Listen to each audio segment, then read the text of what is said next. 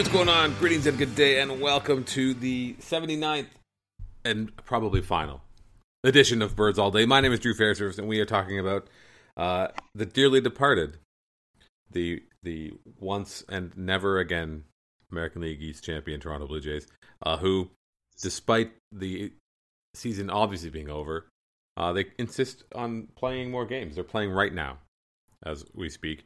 My name is Drew Fairservice, and we, being as always, reliable. Yeah, we kind of butchered that, but Stoughton, how are you? Yeah, I'm all right. Stoughton in beautiful downtown Montreal. Indeed. Enjoying some nice November weather, probably. It's lovely here. I'll have you know. It's probably quite civilized there. It's delightful, yeah. Cannot complain. Not really it's a wonderful place. Not downtown, but certainly not suburban. No. Well, it's a city. It contains multitudes. Yeah. I'm in Mile End. It's lovely. Have you been on the thing that passes for a subway system? I have not. That they got running around out there? I kind of like to walk. It has tires. It does have, it's like a bus underground. Yeah. No, I like to walk. I feel like you get the feel of the city a little better. Maybe takes a little more time, but are we doing parting shots yet? No. Fuck cars. We can do that. We can. That's always in play. Always in play. That's probably been one of the more cars. We always are going on about them, and I agree. You don't need them. Not in this day and age. No, they're garbage. Anyway, speaking of garbage, we're talking about your segue, Blue Jays who are on the West Coast, where they belong. This is not my first time on the West Coast playing against the Angels, hoping to avoid getting single-handedly beat by Mike Trout, and with an assist from the very slowly decomposing corpse of Albert Pujols. Yeah. But if they can avoid getting beat by Trout, that's always nice. That's what they did not avoid the last time. Because the rest of them are generally bad. They certainly did not avoid that last time. One of my favorite parts about last time was there are obviously people who follow us and interact with you and I on the web, and they don't really watch other teams, and that's 100% understandable. Who's got time to watch more than one baseball team? But a guy came to me and was like, "Man, you talk this Trout guy up a lot. He doesn't really show me too much in the games against the Jays." Really?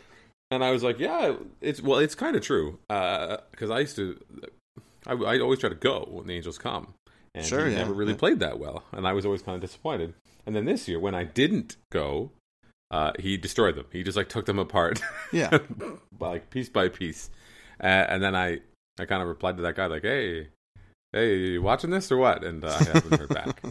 I don't know that he may not even follow me anymore, but we'll find out. Trout here at the time of recording, Trout walked in his first plate appearance after falling down 0-2. Now he's probably going to do the same thing again in his second plate appearance. But I don't know. Anything else? What else we got to say? Oh, we got to do the housekeeping. Oh yeah, of course we got to do the housekeeping. Despite the fact that the team is done and they don't really deserve to play anymore, we like to ask people for money to let us keep doing this and making this podcast. Birds All Day is powered by Patreon, and we are very thankful for everyone who has taken the time and opened their wallets and helped us out and kicked us a couple bucks a month, which you can do if you don't already, and you feel compelled to support the show and keep support the content and the things that you value. Keep them going. You can do so at patreon.com/birdsallday. Just a couple bucks for as little as $1, $1 a month. You can make us feel nice. Should we have a Sarah McLachlan song playing in the background? Is this is more like the like a PBS pledge track? Okay, that would be good too. We can give away tote bags. Tote bags, the old SI. You get a phone. Oh, very nice. Phone. Yeah. But anyway, mugs. Birds All Day branded mugs.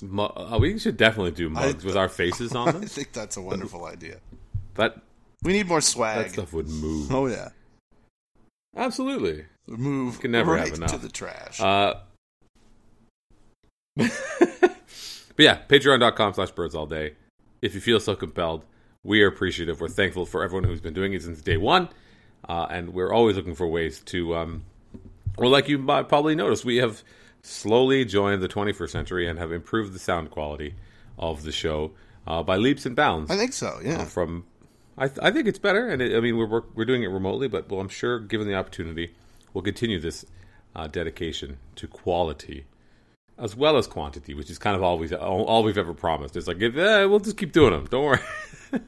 But we do them every week, and we've also added the Sunday mini episodes here during the stretch drive. So Sunday nights, Stoughton and I are alternating hosting a show. We're just kind of talking about the weekend series and say what's up and look ahead and vent our spleen or whine and cry, whatever the case may be. So yeah, we only got about that's what's going on. There's only like two more of those basically left to go anyway, since the season will be done after that. Listen, think of the children. Sorry, children. And we'll do things like that during the winter meetings and any other time that there is. Let's not promise too much. Breaking or pressing news. Under promise, over deliver. I think that's right. Yeah. We've definitely done the under promise. Maybe we're on our way. We're building to the over deliver. Yeah. Speaking of deliver, if you want to get those mini episodes, you got to subscribe on iTunes or on Stitcher or on SoundCloud on the RSS, where we make all that stuff available as soon as it's out, as soon as it's recorded and in the can. You can get it via those means. So we encourage you to do that. And when you're there, maybe you want to drop a rating on us or drop a review. Everything helps. Speaking of everything helping, Jose Bautista just made a fine catch, and then Josh Donaldson had an extra base hit. That's nice. Yeah, this is delightful. Yeah. Hit. So everything's coming up Blue Jays right now. And Jose we're going to talk Bautista, about that. We're going to. Okay, I'll let you do your spiel. But I was just going to say the Bautista catch reminded me that, man, I don't like watching Michael Saunders play defense a lot of the time because I was like, oh, thank God that was Bautista out there and not Saunders, who would have clanged off the wall and had the ball, spill into the crowd. I don't think that we gave him the nickname Bone on Bone just to be cute. That's actually on the list. We'll get to that one. Michael Saunders is on the list for today, for this show. The 79th, 78th edition of Birds All Day, which is going to come more of after this. How's that? How's that for an exit? Something like that, yeah.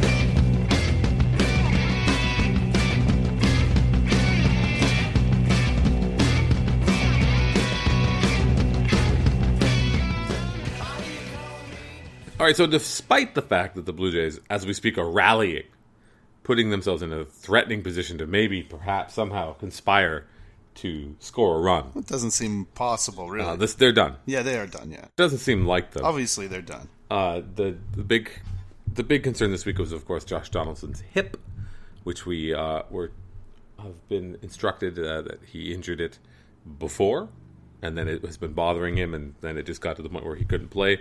Could not move laterally, I believe was the word. That front to back is all good. Laterally is the issue. So he is the DH here on Thursday in Anaheim against Mike Trout and the Angels. That's not good. No, it's That's not good at all. No, it's not. I mean, it's irrelevant because they're done, but were they not done, this would be quite a blow. It's better than nothing. You see, I mean, it's nice to have his bat in the lineup. It's nice to have his bat, especially when it is his actual bat, not the ghost of his bat, which is what it was, which I think is a nice reminder of how much the baseball swing, despite being so visually hands and arms, it's a whole body thing. And if you've got a bad hamstring or a bad hip or a bad anything, your swing falls apart. That's all it takes. Josh Donaldson in particular has that big leg, the big leg kick. So much weight, all of his weight is on the one leg, and then the plant leg as well.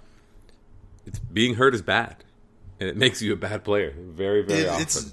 It's almost like those hockey fans who think baseball players, sit out for a hangnail, are idiots. I would say that they are. Yeah. I think that is a fair generalization to make, sweeping as it might be. You did kind of drill down to the right kind of idiot, but it's a tough job, especially now. Josh Donaldson is a guy who never wants to take a day off. Probably at what did he play? 160 games last year. I mean, he's not going to quite get there this year, but not far off 155 games again. It's a long. They're at the end here of a long season, and they're still, of course, trying to hold it all together in the attempt to play those extra games. Jamie Newberg of the Rangers blogger guy calls 162 plus. That's the goal. 162 plus, not just playing these games. Oh, look at that. Jose Bautista went the other way. It's a beautiful thing. And Edwin Encarnacion went first to third. What a monster! Yeah, he sure did. We're just going to do like kind of half-ass play-by-play here on this. Yeah. He ran on Cole Calhoun, which is not advisable. But Edwin seems more not to use the weird term that you're not supposed to. But he seems athletic this year more than I really ever thought of him before. He's out there picking balls at first base, and he's first to third here. Big slide, and he didn't. I didn't fear for his life when I saw him lying on the ground at third base. There, it's. I think Edwin would like to get paid some money. I definitely fear get paid some money. I think so too. I fear for Troy Tulowitzki. Anytime he's doing anything that's not normal, I'm like, oh my god, he's going to get hurt. When they had that brouhaha with Steven Souza at the end of the game the other night, I was like, oh my god, just don't get hurt. Just don't get hurt. Oh, don't get hurt for the love of God. You made a good. I think did we talk about this before? I know you made. I saw you tweet about it. You were laughing to yourself, thinking about how much faster Edwin Encarnacion it would be than you, for example. He's a big dude, and he has a big dude vibe about him. He's kind of got a bit of a barrel chest, and so he doesn't really come across as a real speed demon.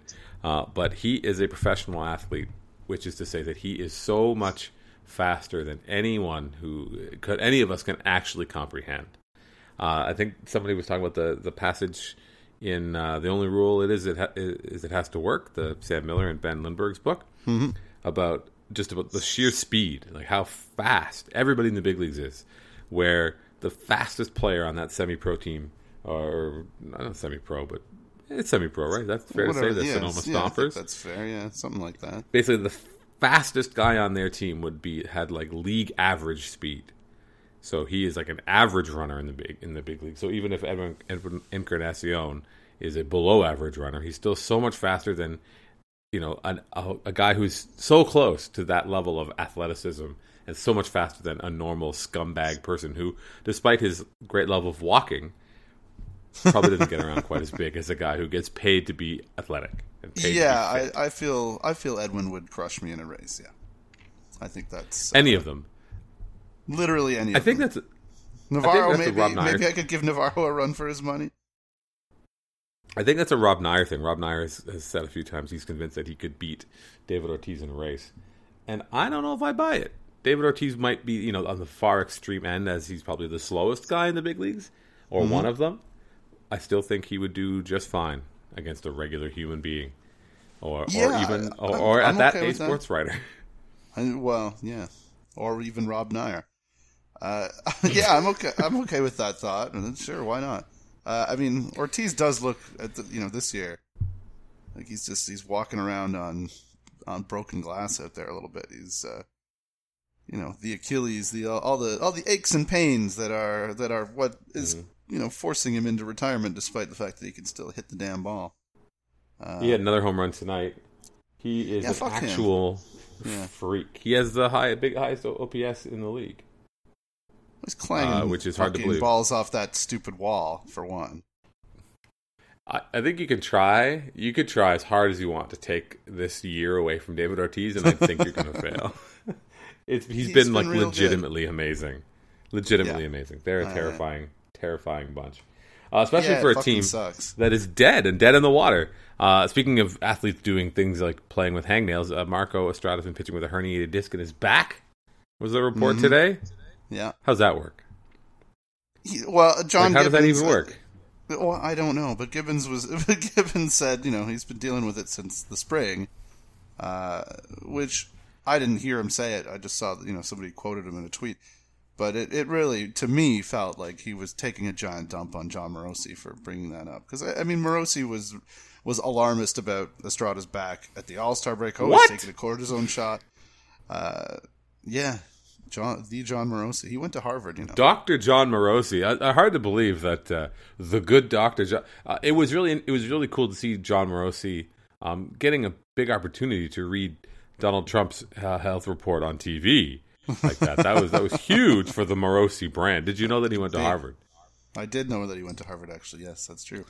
But yeah, I don't know. Estrada, he obviously has had a dip in form in the second half. You look at the stuff report that they do at BP Toronto. Dr. Mike Sun does that, and that's that's been a thing. You could see demonstrably that his stuff hasn't been the same. But I think Brendan Kennedy wrote a thing about this in the Star this week about how there have been warning signs about that. But in the last stuff report, which I've pointed to a couple of times, there looked like there was a bit of an uptick for Estrada. He certainly looked good for a couple innings in his last start before it all completely fell apart. But yeah, I mean, he's been dealing with the back thing for a long time. This was like coming out of, didn't he start the year on the DL coming out of spring training because he had a back issue? I mean, he pitched very well with it at times. So I don't know how much to be worried about this thing that's, been around the whole time. I would be persistently aware of it. It is something that's always going to be there. And I mean, you hear he says things after post game like, I felt good in the bullpen, or I felt like shit in the bullpen, and had no command of my changeup. And just like with the hitters, how in one small piece of the mechanism starts to fail, and then it all goes apart. And it's no different for a pitcher, especially a pitcher. It's such a violent physical motion that if there's a part of your body that's betraying you in any way, it's just going to completely trickle. It's going to go through the entire rest of your body, and then God only knows what's going to happen. I mean, Estrada at the best of times is a guy who's going to struggle with keeping the ball in the ballpark at times, just like Marcus Stroman. Oh, does Marcus Stroman struggle with that? I hadn't noticed. He does. He has. That was the knock on him. That was the concern when he came up, and then here we are. Lo and behold, it's something that he is struggling with a little bit. But for Estrada, I mean, to an extent, you'd see him when he would pitch well, but there'd be a couple solo homers here and there. But just like you saw with Estrada or with Stroman against the Rays, where he gets two guys on, and then there's that home run bugaboo comes and bites him, and it's on an 0-2 pitch to Alexei Ramirez. Yeah. I haven't looked at the splits in a while, but I know that, his, at one point in the season, his numbers with runners on base were fucking disgusting, as I recall. Stroman's were? Not in the good way, yeah. Well, it's weird because... take another look, because it does feel like that's been a bit of a thing that's plagued him a bit this year. Well, it's interesting if that's the case, because he's a guy that has such a minimal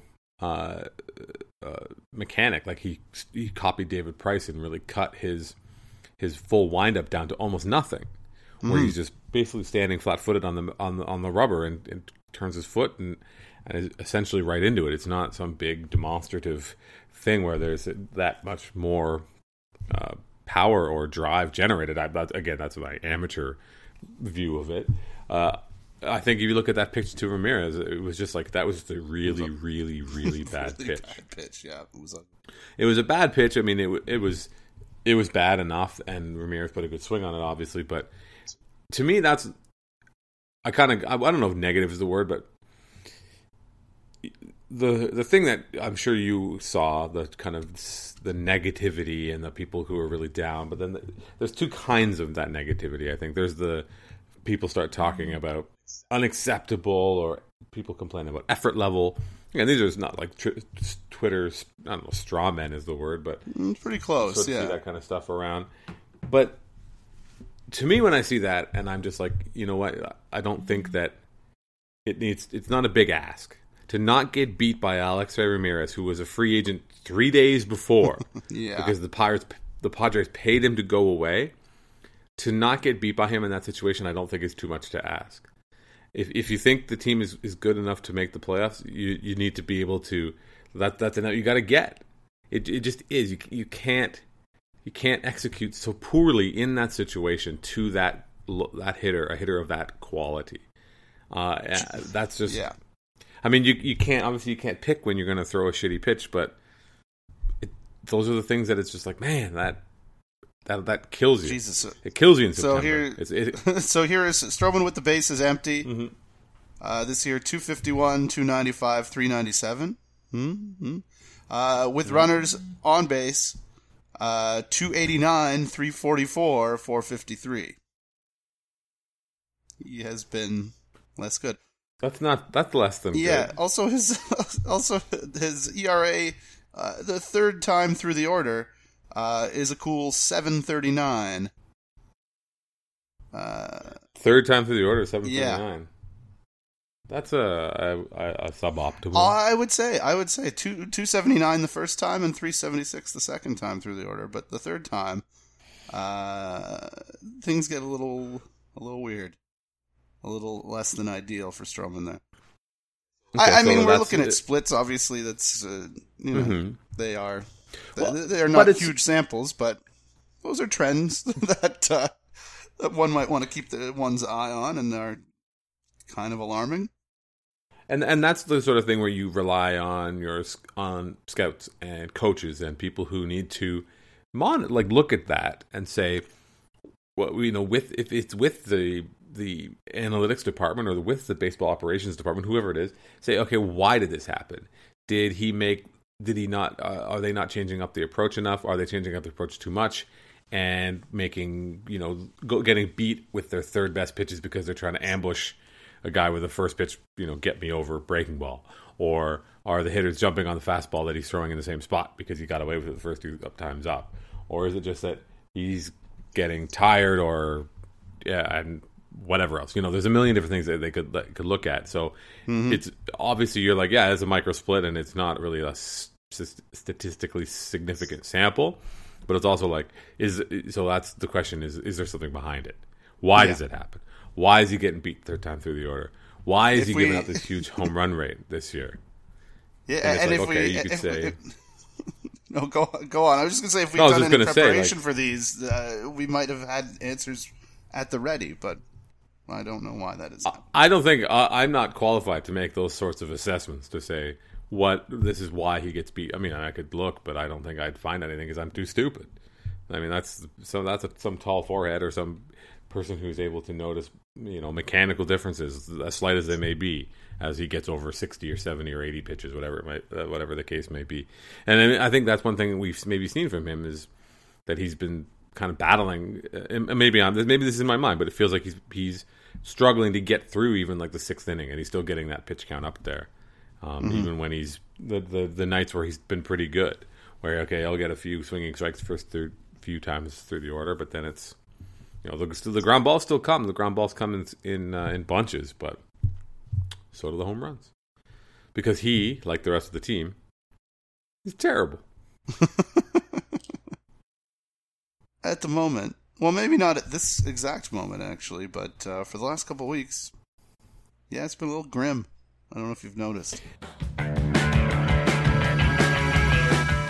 Hey, what's going on? It is the most important time of the year. It is September baseball. It is meaningful baseball in September, which means you got to get to the park. And given how popular the team has become at home, on the road, tickets are hard to come by. The only way you're going to get seats right now is with SeatGeek.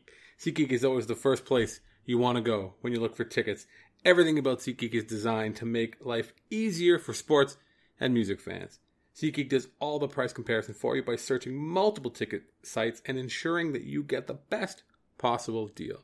SeatGeek does all the work, and you save all the time and the money. It's just that simple. You want to go, you go to Baltimore. There's nobody there. You want to get a seat, you get it through SeatGeek. You want to go to Boston, you want to watch the Blue Jays in the last week of the season, you go to SeatGeek. You get it there. SeatGeek wants to help you get the most bang for your buck. That's why every ticket on SeatGeek is given a grade based on its value. You'll immediately see any underpriced seats and be able to find the best deals that fit your budget. And best of all, listen to Birds All Day. You get a $20 rebate on your first SeatGeek purchase. To get your $20 rebate on your tickets, you download the SeatGeek app, you go to the settings tab and click add a promo code, enter the promo code BIRDS, BIRDS, like birds all day. SeatGeek will send you $20 after you've made your first ticket purchase. So download the SeatGeek app today and enter promo code, and you're in. It's been the worst combination of all the things that are going to derail any team. I mean, we don't have to think back to you and I sitting in your old apartment talking about how the starting pitching was carrying the team, and you kind of expect it to be the offense is going to carry the team, and although the offense will come around, and then the offense did come around, and the pitching was still good. Or another time early in the year, it was the bullpen was terrible. Well, now almost all of those things have been terrible at one time or another, but all together. And that's how you win, 4 games out of 10 in a month where you're just in the thick of this insane playoff race. Yeah. It's because all the shitty things are happening at the same time. Yeah, it's true. I mean, it's weird. Thinking about the offense carrying the team, though, the starting pitching hasn't been great lately. Let's be honest. But what's really frustrating people, I think, is the lack of hitting and the lack of timely hits and all that stuff that we've been watching for so long. Mm-hmm. And I wrote about looking at last year's team, and it really. You just don't have guys having those crazy career years. Ben Revere came in and was great. Pilar had his best year. I doubt he'll ever fucking hit that well again. Goins certainly will probably not hit that well again. He got a lot of at-bats last year. Navarro was the backup catcher, not Tolley. They had Danny Valencia for a while hitting the cover off the ball. And, of course, Chris Colabello, who I mentioned in the piece that I wrote about it this week. There were 15 guys with at least 350 plate appearances and a weighted runs created plus above 140 last year. 4 of them were Blue Jays, and Colabello was one of them. I think he just scraped by that. That's why I picked that cutoff point, because I think he had 360 plate appearances. But that's fucking crazy. They lost Colabello. They lost Colabello. Right? They lost him entirely, and Batista just hasn't been the same this season, obviously. And then you take Donaldson away, and you start thinking, holy shit, we've really taken a huge chunk of what powered last year's offense out of the equation at the moment. Batista, you would think will get a little more on track, but it's neat, like you were saying about, like we've been talking about all episodes so far. It's the knee issue, the turf toe. Those aren't necessarily things that just go away, and those are things that can certainly affect a guy's power. And I don't know that Jose has the right now the power in his bat that we've seen before. He still obviously has the eye, but he hasn't been driving the ball quite the same. I think some exit velocity may make me, if you look at that, I think there have been balls he's hit hard, but for whatever reason, it hasn't come together, and so that it just makes it a very different offense when you don't have guys with crazy career years. And you have Josh Donaldson hurt. I think that's a great point. The one I don't know that I've thought about recently was, not only are you taking out Bautista's offense in that he's not who he was last year, but losing that offense that you got from Colabello, which I think few level-headed folks would have expected him to repeat that. Nice pickup as it was, and how well he played, but at the same time, it's like, okay, temper your expectations, and of course, everything else that went on. Really, obviously, forgettable. The worst professional year, probably, of Chris Colabello's life. Mm-hmm. But you think back to earlier in the season, or the first half of the season, where the offense was kind of struggling and faltering, but there were, especially at the beginning when Tulowitzki and Martin were so bad, is you had Michael Saunders, who was hitting like an all-star in the fact that he was an all-star. You had guys, Fangraphs writing think pieces being like, this is this many plate appearances into the season. Some of this is going to be real. He's hitting like one of the best hitters in baseball. And then now he's, at the end of the year, he's still going to have nice numbers, but they're going to be nice Michael Saunders numbers. They're not going to be, all-star top outfielder. They're going to be nice. He's probably going to, what's he at? I should look this up again, but it's going to be nice numbers by the end of the year, but again, not Nothing that's going to. They're going to be numbers where you're like, do we really? If a qualifying offer still exists going forward, you're going to say to yourself, do we offer him this? Are we okay with him taking it and making $17 million next year? When you're an all-star at mid-season, I think everybody thought, people thought that you'd certainly qualify him, and I'm sure we've talked about it. The idea of him, getting a payday. This was his real big chance at a big payday, and we probably figured the Jays wouldn't match what some team was going to be crazy enough to do, and he was just going to go make as much money as he possibly can. And now we're in a situation where, if they qualify him, which is hard to envision, I think a little bit. Why? Because why wouldn't he take that? I mean, $17 million or whatever it's going to be if it continues to be a thing going forward. It's a lot of payroll for a guy who might be bad. Well, he's basically having the same season this year that Colby Rasmus had last year. Mm-hmm.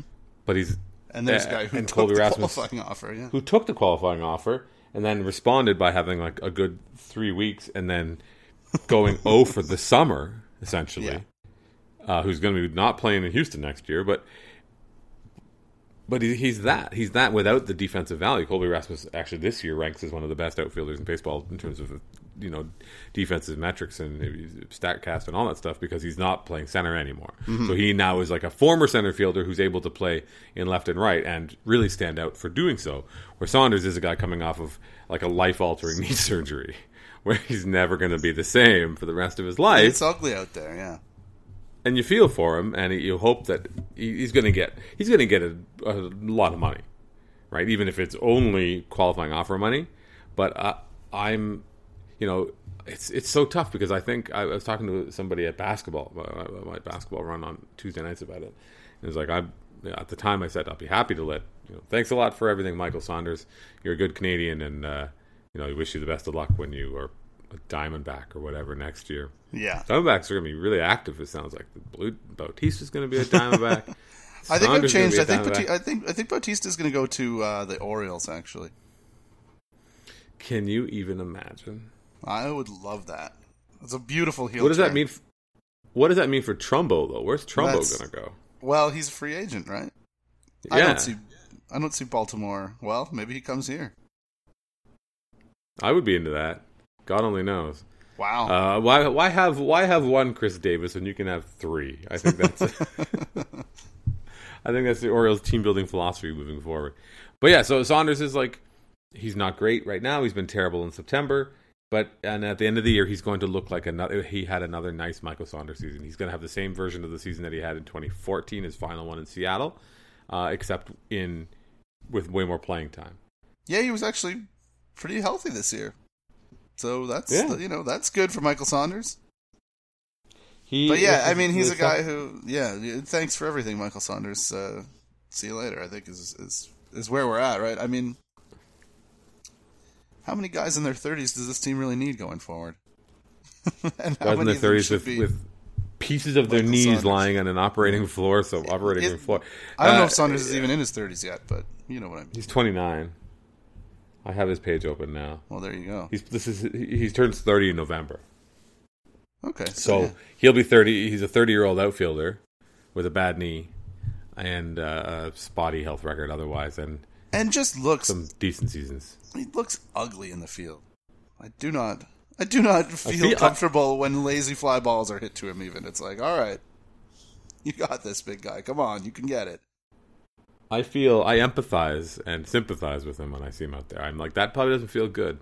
And he took a significant risk for his own, personal well-being and later in life when he went for that surgery last year. And again, hopefully he is rewarded handsomely for it with a nice contract. I just don't think it's going to be with the team for which he currently plays. Yeah, I'm okay with that. But then you start thinking about who's going to be playing the outfield next year for the 2017 Toronto Blue Jays. Ryan Braun. Colby Rasmus is going to be looking for a job. Yes. Can't get it. I'm all the way into that. He's not good right now, Colby Rasmus. No, he is not. Somebody asked me about like Pilar level bad right now. Jesus. Somebody asked me about Cole Calhoun this week. Yeah. I'm like, okay. What did they ask you? Why wouldn't the Jays go after a guy like that? Goddamn right they should. He's amazing. I love Cole Calhoun. He is such a stud. I have like OG, like ground floor Cole Calhoun believer since day one. He's great. If I had any idea what the Angels were doing, I would have a stronger take on what the Jays should do about Cole Calhoun. But I have, I don't see why they're just giving him away. He's just throw a dart. You got to throw a dart and just like figure out what the Angels are doing today. Yeah. Are they rebuilding? Are they not? They had a bunch of guys they probably could have traded. They could have traded Calhoun at the trade deadline. But the thing with Calhoun, I think he's in his first year of arbitration, and he might be a Super 2, so I think he's got at least 2 more years of control left. So he's not going to come cheap. Yeah, I think he is a Super 2, yeah. It's not going to be some throwaway piece. Like, it's going to cost you something. And the Jays are not in a position to start throwing those away, other than the fact that they are not looking to kill the golden goose that is the revenue train.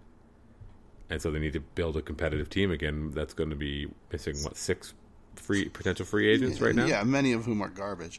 As I noted this week, Bautista and Saunders have combined for 2.3 WAR by Baseball Reference, and I think 2.9 by Fangraphs.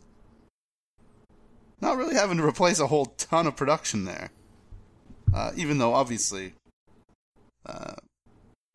those guys can do better, and Jose is worth more than what his numbers have been this year. Somebody also, I think, I don't know if this was based on a media report. Somebody mentioned Ender Inciarte, lefty down there at the Braves. Good. There's a guy. He's having a good year, yeah, and he's a pretty good player. He had a good year, a couple good years in the Diamondbacks. The grand experiment that is the Arizona Diamondback clusterfuck to end all times. Yeah, if the Braves, Jesus, they're hilarious. Aren't we so sad that Dave Stewart got passed over for being the Jays GM there when they went with Ricciardi? Or that Tony La Russa didn't come and take over, helm the good ship Blue Jay. How much better would they? What a fuck! God damn it, Tony La Russa, shut your mouth. I love it. I'm very okay with Tony La Russa doing dumb things. Overrated trash. Garbage mouth. That's for Brian Lidger filled right with there. Trash. Fucking garbage. Tony La Russa. Overrated. But anyway, what about the team right now? What else do I have to say? Well, the other thing, I guess, is just that we are finding fault and looking for reasons why the Jays have been so bad and are in such a... they've brought themselves not only into the race, they're now chasing the Red Sox and the Orioles, trying to hold off the Yankees and the Mariners and the damn Tigers. Mariners are going to go play, yeah. An insane it was race now. Like 2 weeks ago, it was like, okay, you got a bunch of games and then big ones against Boston there down the stretch, and it's like, no, the Mariners and the Yankees, those series are kind of important too now, it turns out, for fuck's sakes. The Yankees are as confounding a team as I can remember. They're bad, but they're not at the same time.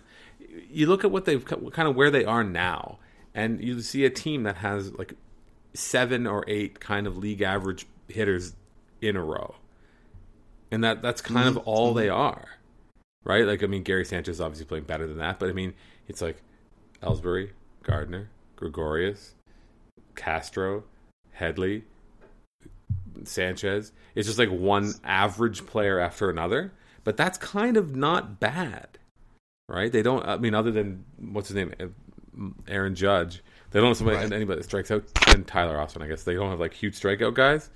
It's just kind of like they'll just dink a few runs together, but then they suddenly got this like ridiculous pitching staff again, especially in September when the insane maniac Girardi can just keep going and finding more relievers to bring out. They need to take that shit away from him. It makes me. That would be very nice. Yeah, it is terrible. But the confounding Yankees. I hope they believe in themselves and don't do anything in the offseason. Just stick with what you got. Obviously, you've got a winning formula here, Yankees. I don't think you want them to do that, because then they won't be pinned under insane contracts when the time comes for them to like be the like proto Yankees and sign Jose Fernandez and Bryce Harper in the same winter. So I want them to go and spend money this year. I want them to do something stupid and pay. I don't know. There's nobody out there, but they'll find someone to throw Bautista, money at, yeah. so that they cannot then. Yeah, well, future Yankee Jose Bautista, of course, that much we know. He loves those pinstripes. And the Mariners, the Mariners who are coming up after this Angels series, which you don't want to overlook the Angels, but also the Angels are trash. So look well beyond the Angels and just hope like heck they come out of this with 2 or 3 wins. But the Mariners are kind of an annoying team. They score tons of runs, inexplicably. Mm-hmm. It's the second they have wild good card players. bullshit. Yeah. Well, yeah, it's a second wild card bullshit, but it's also just. I mean, it's funny because up until about this past series with the Rays, my thought process personally has been very much like division only. Like that's all I care about. I care about catching the Red Sox because the Blue Jays they have that cushion and the Red Sox are good, and just that seemed to be the way that I kind of thought about this month. And now, because of the Jays coming back and everybody else kind of surging forward, well, that's a luxury I don't have anymore, is to fixate on the division, despite the fact that it's right there for the taking in a way. But I don't want to think about wild card. I don't want to think about the Tigers or the Mariners as teams that matter. The only team that matters is the Red Sox. That's it. That's how I wish I could think. And staying ahead of the Orioles because they're right there in that same divisional race, it's not going to work like that. Sadly, no. But I'm right there with you. Jesus Christ. Thinking about this stupid wild card and all these scenarios and all the fucking teams around them is the worst. It's the worst, but I think the silver lining is that this series against the Mariners in Seattle with Burrows and every half-snapped lunatic from the lower mainland is going to be insane. It's going to be insane. The series is going to be amazing to watch. Because every game at Safeco is already awesome to watch because they just fill it, right? The Blue Jays fans from British Columbia and from Alberta, wherever else, they flock to Seattle and make it a great atmosphere. The Mariners fans hate it, which makes it that much better because they're an irritable bunch, as I understand it. But you would be irritable awesome too if you got rained on every goddamn day. No, I've come full circle on that. But other than my kind of thing against rain, the idea of living in that sort of cool, misty, not hot and humid, wear a hoodie every day for the rest of my life. Oh, I'm so far behind that right now. I need that. That's where I need to be. I need to be wet and miserable. I'm in for that. You enjoy that then?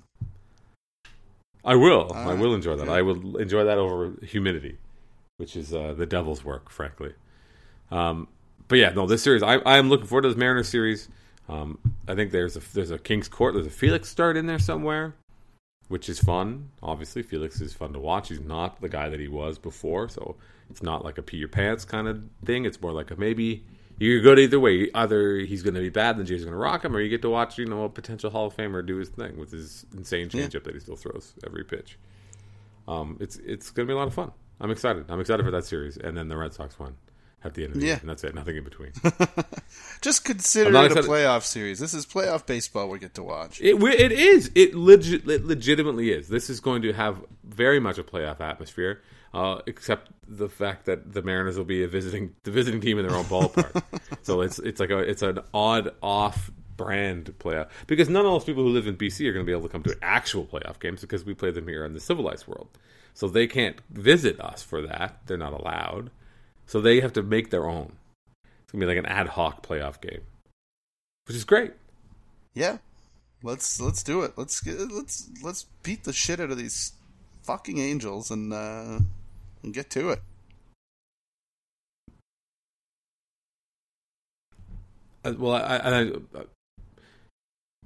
Beating the Angels is like so a month when they played them here, when the Angels were here and the Jays were kind of in first place, it was easy to be kind of disaffected about it. Like, oh, you never know. As we talked on this podcast in the previous show, like, they're professionals on the other team too, and anything can happen in the game of baseball. You say that like but it's now not correct, the desperation is starting to set in.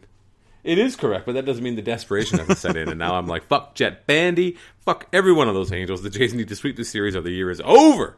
I've just reverted to, like, I'm gone feral. I'm like a feral version of the. You've turned into John Farrell.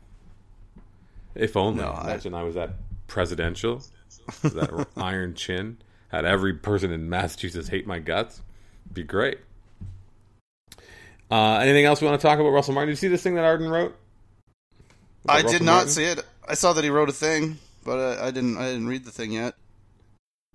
He just talks about how Russell Martin is the most indispensable player on the team, the one they cannot live without. Kevin Pillar being like, "What would happen? I don't even want to think about it." That's the quote that's early in the piece. Well, he's the only one who speaks Canadian, so. Well, no, fan relation point of view, very, very indispensable. If someone wrote Kevin this Pillar about Yadier Molina... Kevin Pillar does say Toronto correctly, so that's... Good for him. I should point that out, yeah. You saw that in his Coldwell Banker sponsored content video? I sure did. SpawnCon.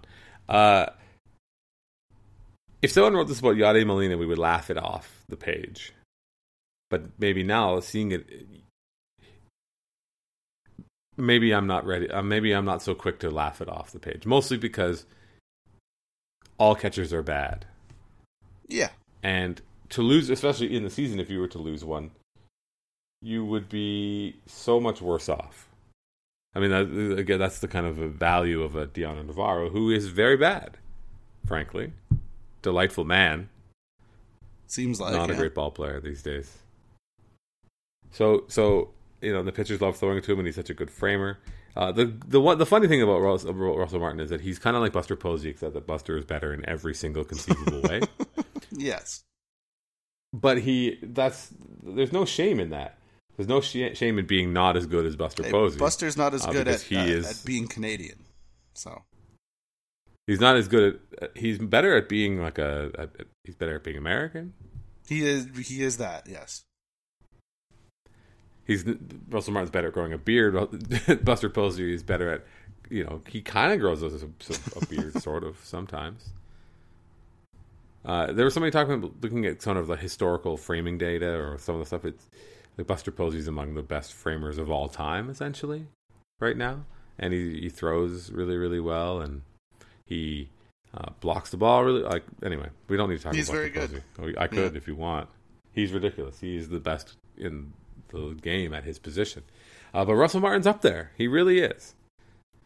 And he's not, in terms of his offense, it's not, it's better than good for a catcher.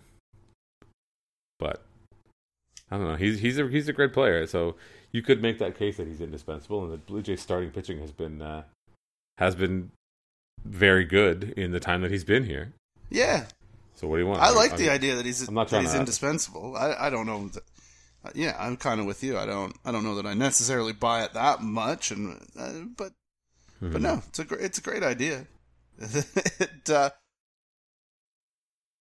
I say every time it comes up on the radio. I think I've said this like 3 times on the radio, mostly because I'm hungover and have a tough time recalling anything other than things I've already said whenever those things happen. But how much of a coincidence is it that he's always in the damn playoffs? I mean, it is an amount of some amount of coincidence for sure.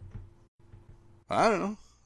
Like I said, I like that idea. It's some too, amount, yeah. but I do. I also like the idea that when you have a good catcher, you're so far ahead of the game. Sure, right? Yeah. And I mean, you look at the Royals, right, who made the World Series 2 years in a row, and they won one of them. And I mean, Sal Perez is far from the perfect player. He's definitely limited in some ways as an offensive contributor, but he's a great player. He's a good catcher. He's really not a great offensive player at all. No.